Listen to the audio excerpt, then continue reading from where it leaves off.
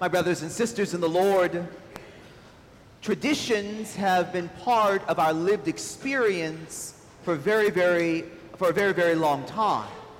Whether we're talking about family traditions, or we're talking about cultural traditions, or if we're even talking about religious traditions.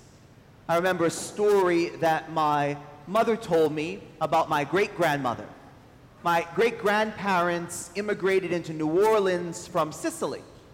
And it was very common in Sicily that on Corpus Christi, the feast day in which we celebrate the body, blood, soul, and divinity, all the little villages would have a Eucharistic procession. Now, at that time, there wasn't mass communications and church bulletins, so sometimes it was very difficult to get the word out of the exact time the procession was going to be passing. And so what would happen is that when the priests and the altar boys would process down the streets, they would go ahead and ring bells. And at the ringing of the bells, the people would hear the bells in their homes, and they would come out of their houses, and they would kneel down there in the street, waiting for the Blessed Sacrament to come by, all making the sign of the cross until the procession continued on its way down the street to the next house, or sometimes even to the next village, depending upon how close they were. Well, after my grandparents immigrated to the U.S., one day my grandmother heard bells. And it was almost instinctively that she ran outside and she knelt down there in the street. And when my great-grandmother heard these bells, she thought it was a Eucharistic procession coming. Unfortunately, it was the U.S., so it wasn't a Eucharistic procession, it was the ice cream truck. I don't remember if it was good humor or what it was back then, but many of you remember the ice cream truck. But it was ingrained in her as part of the tradition. You heard bells in the street. It was Jesus coming. Now, I know some of you may worship chocolate and ice cream to a little bit higher level than you should, but it was a tradition. It was part of the religious heritage, the religious culture, and we still have Eucharistic processions today. Which is very interesting. As Jesus notes in the gospel, the Pharisees are there, and the Pharisees who had come from Jerusalem gathered around Jesus, and they observed that some of his disciples ate their meals with unclean, that is, unwashed hands. Now, let's keep in mind, my brothers and sisters, that for the Pharisees, this was a religious ritual. This had nothing to do with germs. They were not germophobic, okay? They didn't even know germs existed back then. It was a religious tradition, a religious ritual about washing and how certain things had to be washed and various other rules that they had. And so they saw Jesus' disciples not observing the tradition. Now, in other parts of the gospel, they do observe the Jewish tradition. And so they make a comment to Jesus. So the Pharisees and scribes questioned him. Why do your disciples not follow the tradition of the elders, but instead eat a meal with unclean hands? Which for the Pharisees, although usually they were trying to trap Jesus, it is a good question. Why are they not following the tradition? Now, let's think back of some other examples, my brothers and sisters. One of my favorite musicals, which I was able to see last time I was in New York City on Broadway, was the revival of the musical Fiddler on the Roof. Now, you know Fiddler on the Roof is all about tradition. Tradition, the father. And the tradition that was about these people. Now, remember the context of the story. It's taking place in 1905. In a small town in Imperial Russia. And the lead character, Tevye, who is the father, I am the papa, I'm not going to sing it for you, but you know it, you've heard it. He's the papa.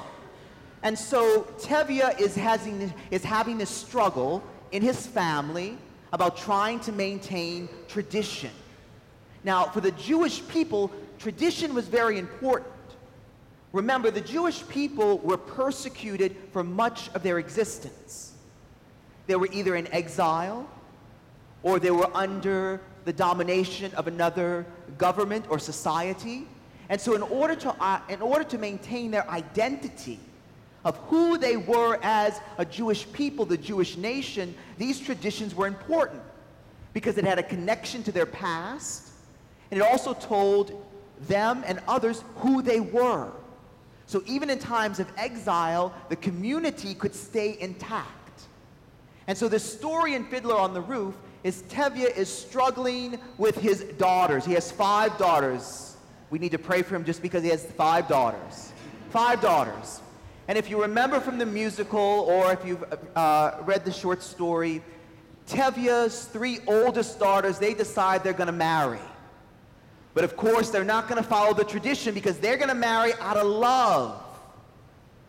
Now, back then in the Jewish tradition, you didn't marry out of love. You married who Papa picked for you. You remember the song, "Matchmaker, matchmaker, find me a match." And for a topic for a different day, we still have a matchmaker. We call it God. He's the divine matchmaker. But they had a tradition.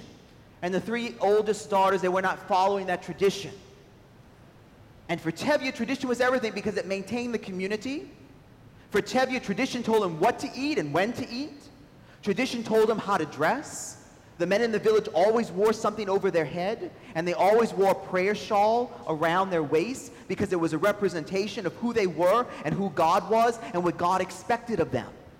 That everything belonged to God, and that everything they did was an act of prayer, even their work, all part of the tradition. And if you remember, one of the, I think it was the last of the daughters to be married, if I have the sequence correct, she wants to marry, and she's not going through the matchmaker. She wants to marry out of love, and of all things, she wants to marry an atheist. And there's this beautiful line in the musical where Tevye is singing, "I will not allow it, I cannot allow it, tradition." Because it was holding the people together. Now, my friends, all of us have traditions. We have religious traditions. You have traditions in your family. Traditions connect us to the past, and it allows us to understand that who we are in the present, we've not made it there just by ourselves. We come on the shoulders of many who have gone before us. And so there's that wonderful connection there. And so the Pharisees are building on this background of tradition, and they ask Jesus that question. Why are they not following the tradition? And Jesus responds, quoting from the prophet Isaiah. "This people honors me with their lips, but their hearts are far from me." What is Jesus saying? Jesus is saying that the tradition had become more important than God. And that becomes problematic because the tradition almost became an idol. I have to do these things. And these things are important. And the problem with that is when God is not at the center of the tradition. Because the tradition, my friends, should be leading us into a deeper relationship with the Lord. And that's where Jesus was speaking to the Pharisees from that perspective. Because they were going through all these motions, they were doing all these things, which on the external may seem wonderful, but God was not being praised, God was not being glorified. And that's why Jesus at the end says, from into their hearts come evil thoughts and unchastity and theft and murder and adultery. Because certainly, my friends, sometimes we become more concerned with the outside than we do with the inside. And we may look very religious on the outside, but on the inside we have all these things that are bubbling inside that are not of God. And that's where Jesus is coming from today. And that's what we ask ourselves, because it's so very important. Do we allow our traditions, or do we allow other things in our life to take the place that only God should have? I'll give you an example that happened not last Christmas, but the Christmas before. One of the traditions, of course, in the church, as far as, and in many of your homes, is that at Christmas you set up the nativity scene, the creche scene. And so as we have customarily done in church, it has always been over here where the baptismal font is. And I remember the year before is when we got the larger nativity set, and just because of logistical reasons, with all the flowers around it, we had to place baby Jesus in the nativity scene before midnight. because Father could not climb over all the poinsettias to get there, and I couldn't move them all in between masses, and so it was a logistical issue. And so I remember this very clearly because it was at a Christmas vigil mass and most people had left, and this lady came to me and she was very frantic and she was very upset, and she said to me, "How dare you place Jesus in that creche and it's not midnight yet?" Now, my brothers and sisters, that is a beautiful tradition, and I'm not being judgmental, but how many times are we like that?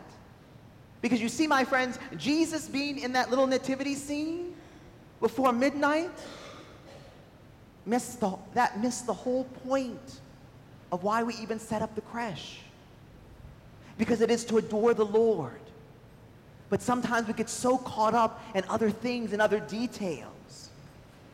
And certainly there was no explaining this to her, and I didn't even try to explain it. I just sat there and took it and said, "Merry Christmas and God bless you." But you see, my friends, I tell you that story because how many times in our life do we do things like that? Where we lose sight of God, and we lose sight of what God is calling. We lose the whole reason that we enter into these traditions to bring us closer to God and to one another, and we get stuck on one little detail. And if that little detail doesn't go, boy, it's like we're a mad person. That's what Jesus is speaking about. Because from in the heart comes all of those evil thoughts and desires and all the things that boil up. I was reading this week, and I'll share this with you. This comes directly from an article. Historians tell us that once there was a politician who had God on his lips. Indeed, he made free use of religious language. He talked about blessings of the Almighty and how Christian principles would become the pillars of his new government. He handed out pious stories to the press, especially the church papers. He showed the public his tattered Bible and declared that he drew the strength for his great work from that holy book. Scores of pious people welcomed him as a man sent from God. His name? Adolf Hitler. Historians tell us that Hitler was a master of outward religiosity with no inward reality. My friends, that's what Jesus is speaking about. Now, we may not be to the extent of Adolf Hitler, but the question is, are we more concerned with the externals than we are with the internal? And that is why Jesus was criticizing the Pharisees, and that's why he often refers to them as you hypocrites. Because you put on a big show, but inside your heart, it's nothing but rot.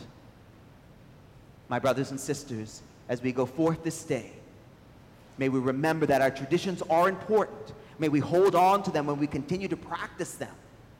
But may we also remember that when we enter into these traditions, our focus and the primary purpose and end of everything, including our traditions, is to lead us closer to the heart of Jesus.